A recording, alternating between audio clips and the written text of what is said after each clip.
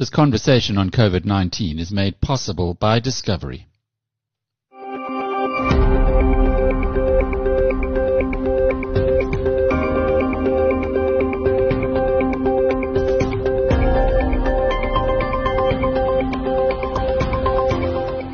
Hello, I'm Alec Hogg, and welcome to episode 50 of Inside COVID-19.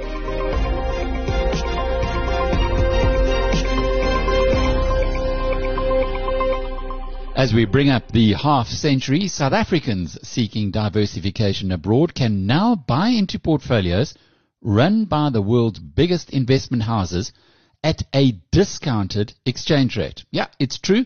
We'll find out about that later. We also have a look at the lockdown-inspired day trading boom in the United States that's apparently responsible for a 5-fold surge in the Sasol share price. And we go off to Germany to investigate how to spot a fake Covid-19 protective mask. Inside COVID-19 from BizNews. Today's COVID-19 headline: South Africa's confirmed new daily coronavirus infections are continuing to rise exponentially, with a new peak of almost 5,000 reported on Saturday and another 4,600 new cases on Sunday.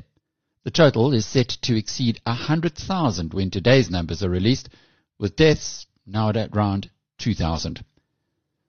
The country's new daily cases are consistently in the top 10 of all countries nowadays, with Sunday's increase 8th behind the USA, Brazil, India, Russia, Chile, Pakistan and Mexico. South Africa's late start and relatively low mortality rate, however, accounts for a more modest ranking of 26th in total deaths, while on total cases, the country lies 19th.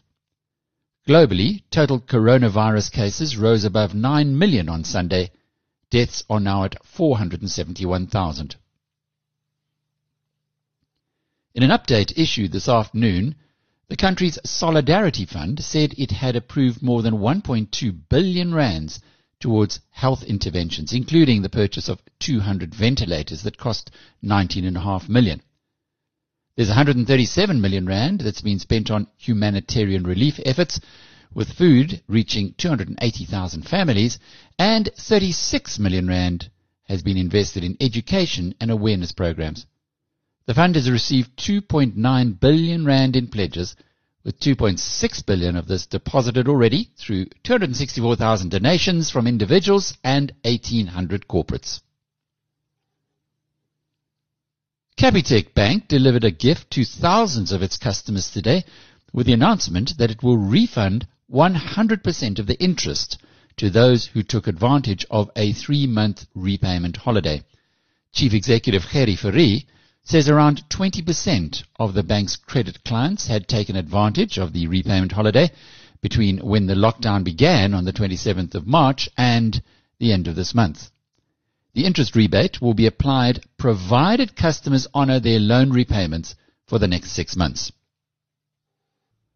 New Yorkers today celebrate the second phase of reopening at the city, which was the US's coronavirus epicenter.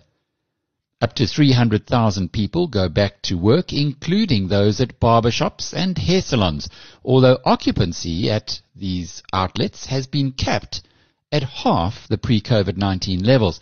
Reading material has been removed and stylists have to wear a face shield or safety goggles. Also allowed from this week is outdoor dining at restaurants, and there's the reopening of city playgrounds and in-store retail. But while New York is reopening, President Donald Trump's trade advisor Peter Navarro said the White House is preparing for a second wave of coronavirus infections. The American death toll is already at 120,000, by far the highest in the world. Inside COVID-19 from BizNews. Craig Scher is the General Manager and Head of Research and Development at Discovery. It's interesting to see that you're an actuary and you've been with Discovery for nearly 20 years. You guys have been having a look at the trends of South Africans wanting to diversify their portfolios globally and launched today a new product which is on the back of something that Discovery Invest has been up to. Just by way of background, the thrust that you've gone into here, is this market driven? The idea behind Discovery Invest International, let me just say at the outset, is that it wasn't something that we built in response to COVID or market conditions at the time. In fact, we've been looking at building this particular part of the company for over a year now. So I guess it's a bit fortuitous that it came about at a time when a lot of people are looking at moving their money offshore. But I think really the reason for offshore investing is something that's always been there. It's something that people should always focus on. It's very important, from diversifying currency, from getting access to opportunities, and just general geographical diversification. So although it's something that's really a hot topic at the moment, it's something that we've wanted to do for a little while. The psychology of investors, though, surely has changed with COVID-19. I mean, I think that's true. A lot of people, we think there is definitely a lot more appetite for offshore investing. And there also happens to be a lot more fear in the market. A lot of people are actually moving into more conservative investments, moving their money into cash. In many cases, probably wrongly changing their financial plans into something that is more conservative instead of sticking to their long-term plan. So this definitely does have an effect on investor psychology.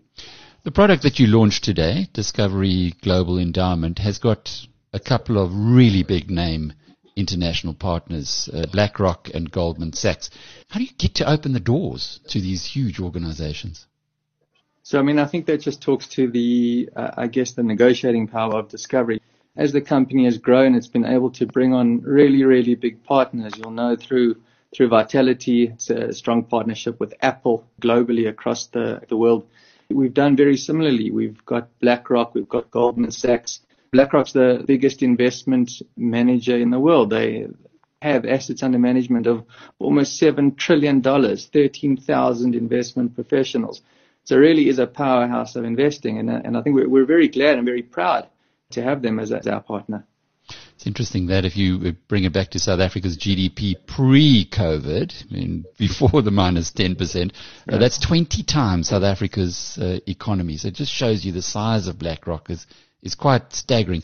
How are you leveraging those partnerships then for people in South Africa to take advantage of?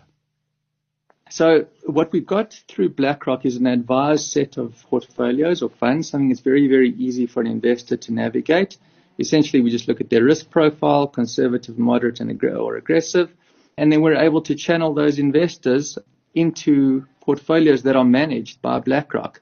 So we've got a Discovery conservative portfolio, a moderate, and an aggressive. And these portfolios are made out of active funds, passive funds, got BlackRock funds, it's got a whole lot of other funds in it, really a diversified basket that our investors are able to invest in. And these things are portfolios that have been managed by BlackRock in the way that they've been doing it over many, many decades. Just know that BlackRock actually manage money for some of the biggest institutions across the world. And so being able to bring this to the retail investor in South Africa, we think is very powerful. And the partnership with Goldman Sachs? Yes, it's a very similar story. Goldman Sachs, they have almost $2 trillion in assets under management, dollars, again, 38 countries around the world. And through Goldman Sachs, we've set up a set of share portfolios. Investor can go in, have access to offshore shares, some of the big names, Coca-Cola, McDonald's, Nike, etc., and have a portfolio of these that are managed, again, by Goldman Sachs. They're one of the best in the world at doing this. Now, you have described this as a world first, and I read through the documentation that there's an enhanced exchange rate. So I wasn't too sure how all of this works, but maybe you can unpack that for us. Sure. So one of the focus areas of Discovery, as you know, is around this idea of shared value.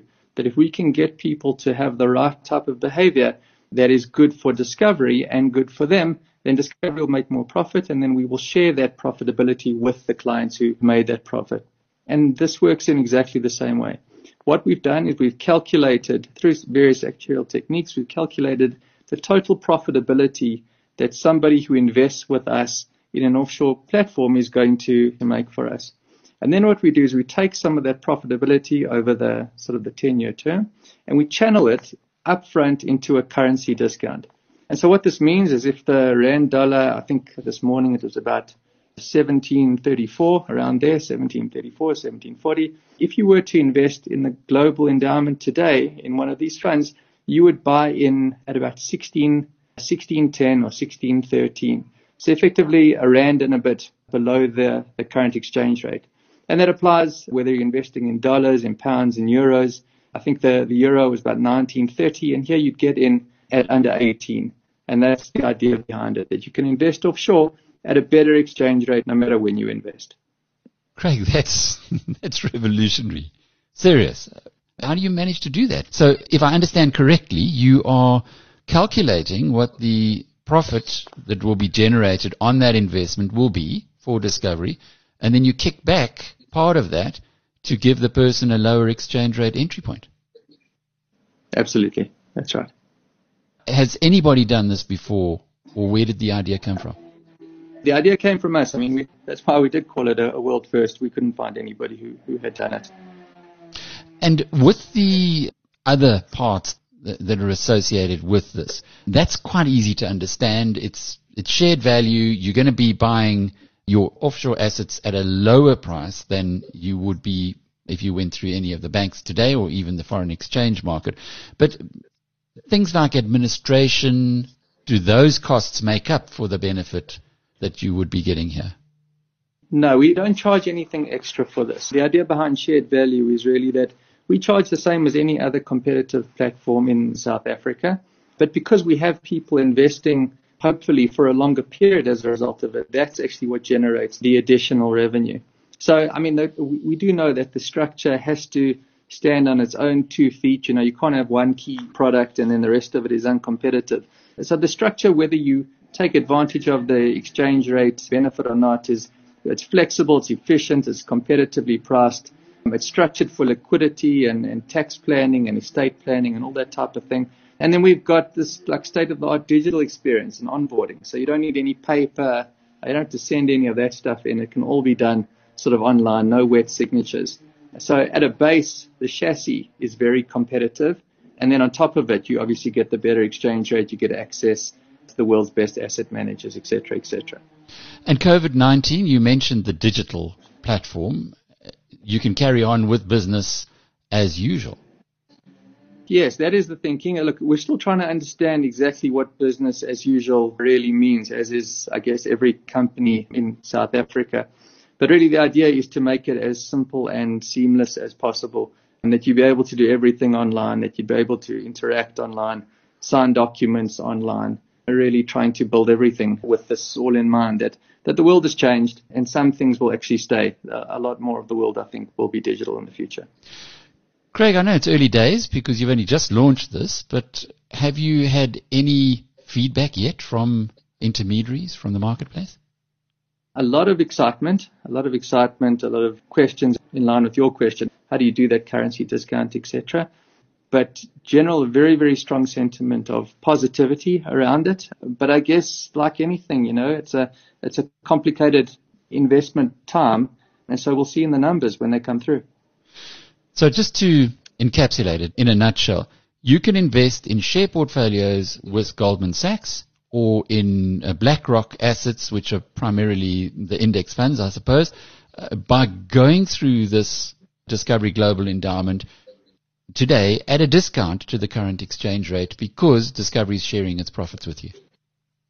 Correct. Look, there's also, I mean, those are two of the solutions, but also it has an open architecture. So if you want, you can choose from other funds. You know, if you prefer to invest with some other asset manager, we also have them on our platform.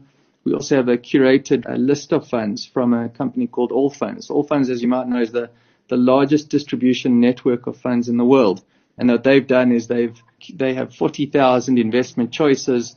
Then what they've done is they've done some screening to get it down to 7,000. Some other screening gets it down to 1,200. And they get all the way down to a defined list of 73 investment choices. So besides BlackRock, Goldman Sachs, you can also have almost any asset manager that you want on our platform or our bespoke list that is built on the strength of the conviction of the All Funds research. What is the minimum investment into this new product? So the minimums, again, are in line with the market. In dollars, it's $25,000, or currency equivalent. In rands, it's about 375,000 rand. Inside COVID-19 from BizNews. Since Covid-19 hit, sending millions of workers home, day trading on the stock markets has ballooned.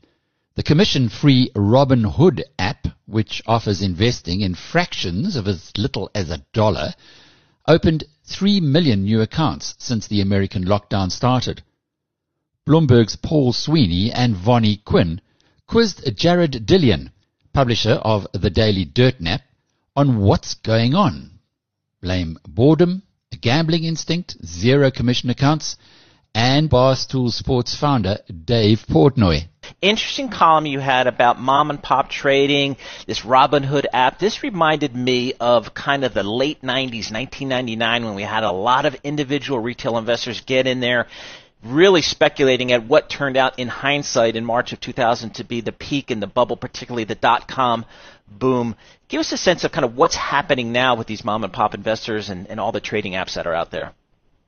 Yeah, I wouldn't even say it's really mom and pop. I mean, these are young people. I mean, these are people in their 20s and early 30s. And I think people underestimate the scale of what is happening. I mean, you saw that Robinhood had 3 million accounts opened in the first quarter alone. Wow. You're talking about just millions of people that have dived into day trading. And the interesting thing about this is that, you know, for the last 10 years, there were a lot of retail investors that jumped into the market, but they did it the right way. They did it slow. They did it with index funds. They paid low fees. And just over the last 6 months, everything has gone out the window. Jared, before we get to why no one should blame the Fed for Robinhood and its sins and the sins that have emanated from its users, talk to us about what you can actually do on Robinhood Financials app, because it seems like you can do some really sophisticated financial trades. You're not talking about just buying stocks and not even just shorting stocks. There's plenty of other things that you can do, and there doesn't appear to be a limit to the amount of leverage you can take. Yeah, I mean, Robinhood is a platform that allows options trading. And, you know, I used to work in the options industry. That's where I started my career. And if you look back at, you know, back then, total options volume in a given day across the four exchanges would be about 2 million contracts. Now it's up to about 12 million contracts. And these people are, you know, very uneducated when it comes to options. They don't really know anything about option pricing at all, and they're just buying upside calls in stocks just for extreme amounts of leverage, just under the idea that stocks always go up. So I think this is not going to end too well. Jared, I'm trying to get a sense of kind of what's driving this move into this retail trading and the you know, the Robinhood apps and all of that, and a lot of these young folks coming into the market. And I've read it might be simply the fact that we're all stuck at home, we're all quarantined. There's no sports to bet on, there's no casinos to go to, and to satisfy that speculative urge, maybe folks are turning to the stock market, particularly the options market. Does that have value in your opinion? No, that's absolutely what's going on. People are at home and bored. You know, I actually, you know, for 5 years, I taught at the local university, and I checked in with one of my former students, and he's, you know, living in his mom's basement, quarantined, and he's trading, you know. So it's a function of boredom. It's a function of getting no action on sports betting. I think it's also partially a function of the stimulus and unemployment money that's been going out, because people are speculating with very small amounts of money. You know, I get questions about people with, you know, they have $1,000 to put to work, and they're asking about how to trade stocks. And this goes to the kernel of your column, because you say that rather than it being sort of liquidity out there thanks to the Fed, the real villains here are the discount brokers who have cut trading commissions to zero. Explain that, Jared. Yeah, I mean, you know, commissions were never a huge portion of the discount brokers' revenue. They were about 20% or less. And these were competitive forces that drove commissions lower. I mean, it wasn't anything sinister. It wasn't really a marketing ploy to try to get more people to trade. It was just competitive pressures that drove commissions lower. So that's really, you know, it's just like supply and demand. If you lower the price of something, there's going to be more demand for it. And you've seen trading volumes just absolutely explode since there's no commission. Now, I've always been of the view that commissions and fees are not necessarily a bad thing because they shape investor behavior and they encourage buy and hold strategies. Just briefly, Jared, how much has this to do with Dave Portnoy, who's, of course, Barstool Sports' founder and really hyped Robinhood Financial and his day trading? I think it has quite a bit to do with it, actually. I mean, he has a pretty large following, and I think people take him a bit too literally and a bit too seriously.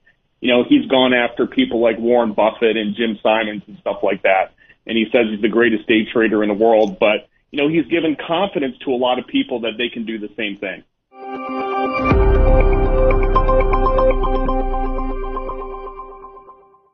This COVID-19 driven phenomenon is having a direct impact here in South Africa as well, with the surging share price of fuel from coal and chemicals group Sasol ascribed to it being picked up by American day traders. Here's South Africa's favorite market commentator, David Shapiro.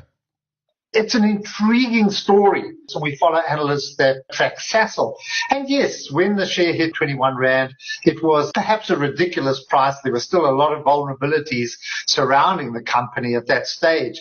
And yes, they moved up pretty quickly as the oil price recovered to 70, 80 Rand, where we felt that, according to analysts, was a reasonable price for it to settle until things change. And then all of a sudden, within a 10-day period, from 70 Rand, they went to 170 Rand on huge, huge volumes, which I couldn't identify. And I started asking questions because, Alec, the background is that if an institution buys over a certain amount, you have to make some disclosures.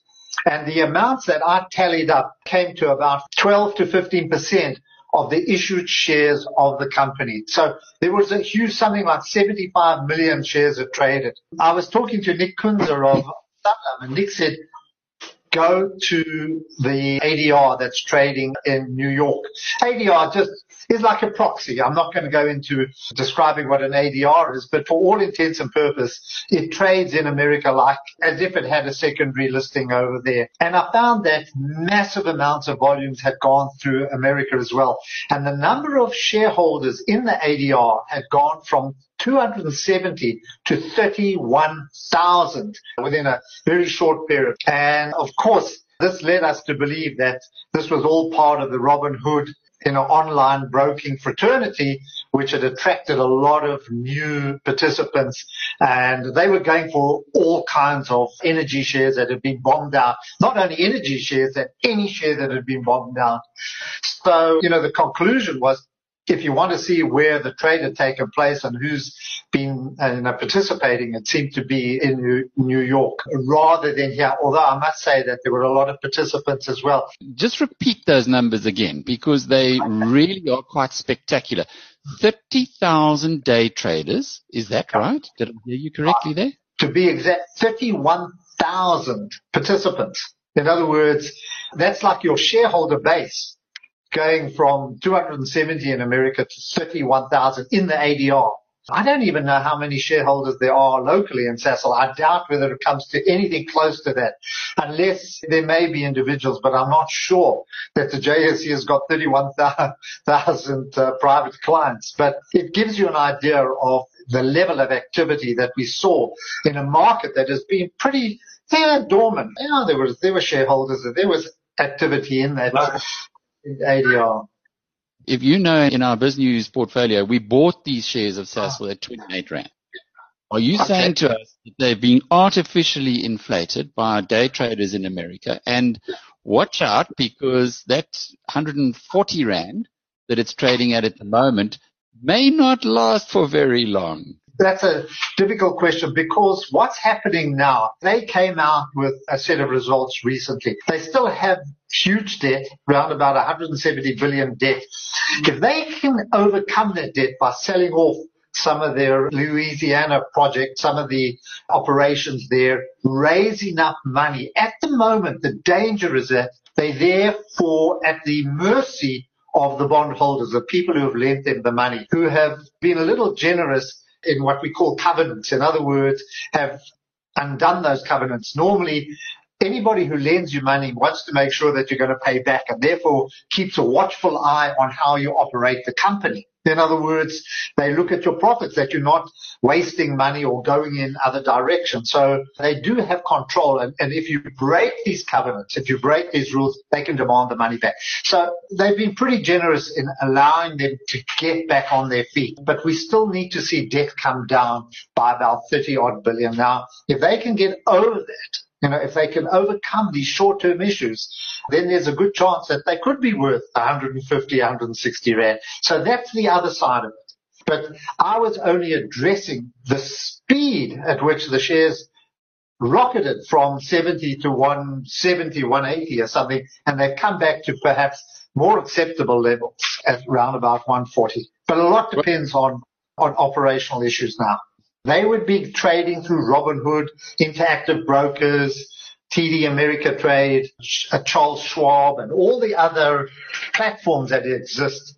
Now, we do pick them up from our market because, without going into too many technicalities, the trade that takes place in the ADRs has to be satisfied in real shares that come from South Africa.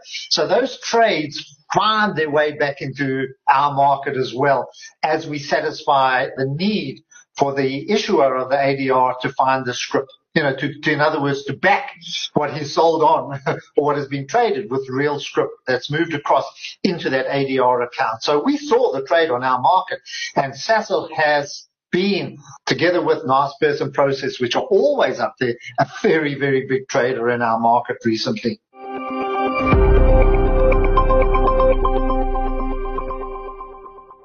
And closing out this episode, the requirement that we all wear masks when out and about has opened up a huge new market opportunity. But fakes and shoddy products are all over the place. So how do you tell the masking industry's wheat from its chaff? Bloomberg's Berlin-based correspondent Naomi Kresge investigates how to spot the roughly 1/4 of masks that don't actually work. Fascinating insights, especially for those on the front line. This is the sound of a lab at testing company TÜV Nord from a video where workers are inspecting the filters on face masks. In Germany, when people talk about testing and the TÜV, it's usually in the context of cars. If you want to drive 120 miles an hour on the Autobahn, or even 20 miles an hour down your own street, you have to get everything from brakes and lights to bright yellow hazard gear and body rust checked out at your local TÜV testing center every 2 years. But Germany's industrial quality control companies inspect a lot more than just vehicles. When the government started shipping in face masks by the hundreds of millions from China as coronavirus infections spiked around the country, it turned to TÜV Nord to help make sure the masks are fit to use. It's far more than a rubber stamp.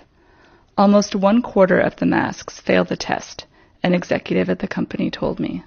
We are currently working in 3 shifts, 24 hours per day, 7 days a week, in order to cope with the tremendous number of mask tests. That's Dirk Stenkamp, CEO of TÜV Nord. Though they're known for cars, testing workplace safety gear is actually how they got their start. The foundation year was actually 1869 as a North German Association for the Monitoring of Steam Boilers, actually. At that time, we were based in Hamburg, and we were actually inaugurated to protect human beings against the hazards of new technologies. There used to be close to 100 independent TÜV testing companies in Germany. Mergers and acquisitions brought that number down to fewer than 10, and each of them does business everywhere, not just in Germany. TÜV Nord, Stenkamp's company, tests everything from data security for smartphone apps to nuclear power plant safety. Before the coronavirus, it was one of only a few institutions accredited to test face masks at all. Few doctors needed the most protective type of masks, respirators, designed to filter out 95% of airborne particles. With the virus, that changed. Doctors need to be protected from tiny particles called aerosols. The coronavirus is able to be transported through such small aerosol particles of a size you are not able to see with the human eye, even under a microscope. And these FFP masks are now designed to actually filter these aerosols. The process of screening the masks to make sure they can do this job starts before a shipment ever leaves China. The masks have to pass a literal smell test. TÜV's local inspectors check for a chemical odor and test the stability of the straps. They check the paperwork. A second team is waiting when the plane touches down in Germany. They do another visual inspection and check the freight papers. And then our inspectors mark shipments either green, that means has passed test, or red, that means has not passed, and only the green ones are then finally checked in our laboratories. That means we take samples out of the green marked or labeled mask batches, and these are then specifically tested. That's where things get really detailed. Let's go to Essen, a city in the middle of Germany's Rust Belt, the industrial Ruhr area. TÜV's testing labs there used to work on face masks for coal miners.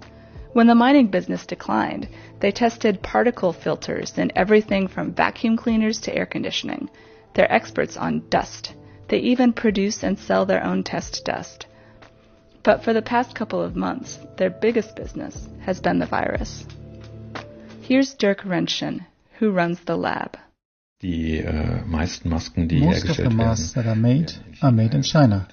And in China, there are some very good producers that ensure very reliable and good mask deliveries. But precisely in the context of the coronavirus pandemic, there are also various producers that are naturally trying to do a good business and unfortunately are also to some extent really dishonest. That means that at first they ship good masks that also show good results in tests, and then in following shipments deliver masks that at first glance seem to be the same quality, but then show themselves in filter tests to be significantly worse.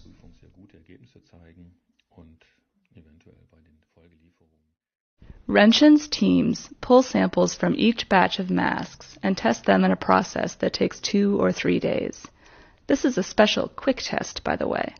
The full European testing protocol for face masks takes a couple of weeks. The first step is simply to put the mask on. It's called a donning test, and a 3-person panel of testers with different head sizes, 2 men and a woman, tries each sample mask. They want to make sure it's airtight, but reasonably comfortable. Then it's on to the less subjective measures. They strap the mask onto a special machine that looks like a model of a human head in order to measure how much airflow can pass through the filter each minute. The idea is to ensure that if you're wearing the mask for hours, you won't feel like you're suffocating. Finally comes the filter test. They use a special chamber filled with a high concentration of a test gas, and the mask gets attached to the end of a hose.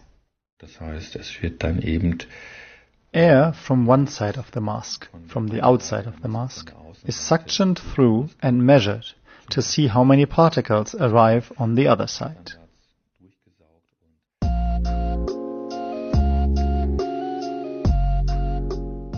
In order to meet the European FFP2 standard, masks are supposed to filter out 94% of aerosols. That's about the same level of protection as a US N95 mask or a Chinese KN95 mask. But this is where appearances can be deceiving.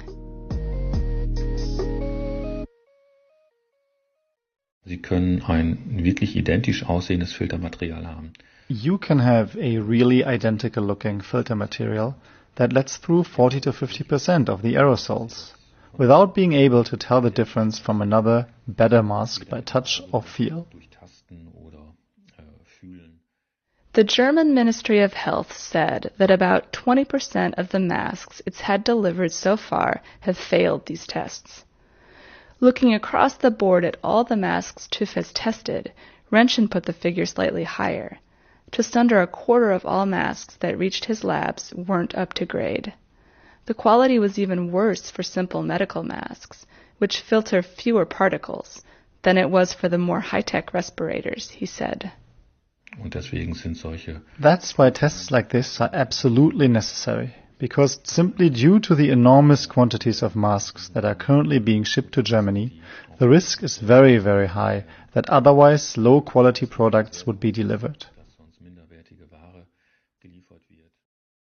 Germany is by far not the only country to face this problem. In the U.S., the Food and Drug Administration banned more than 65 mask producers after they failed similar tests at the CDC's National Personal Protective Technology Laboratory. So far, TÜV teams have helped screen more than 800 million masks. They're nowhere near finished. As of the beginning of June, the German government was still waiting on delivery of another 1.5 billion masks through this fall.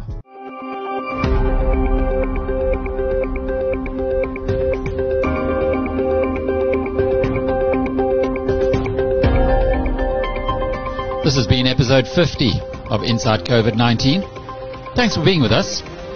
I'm Alec Hogg. Until tomorrow, cheerio.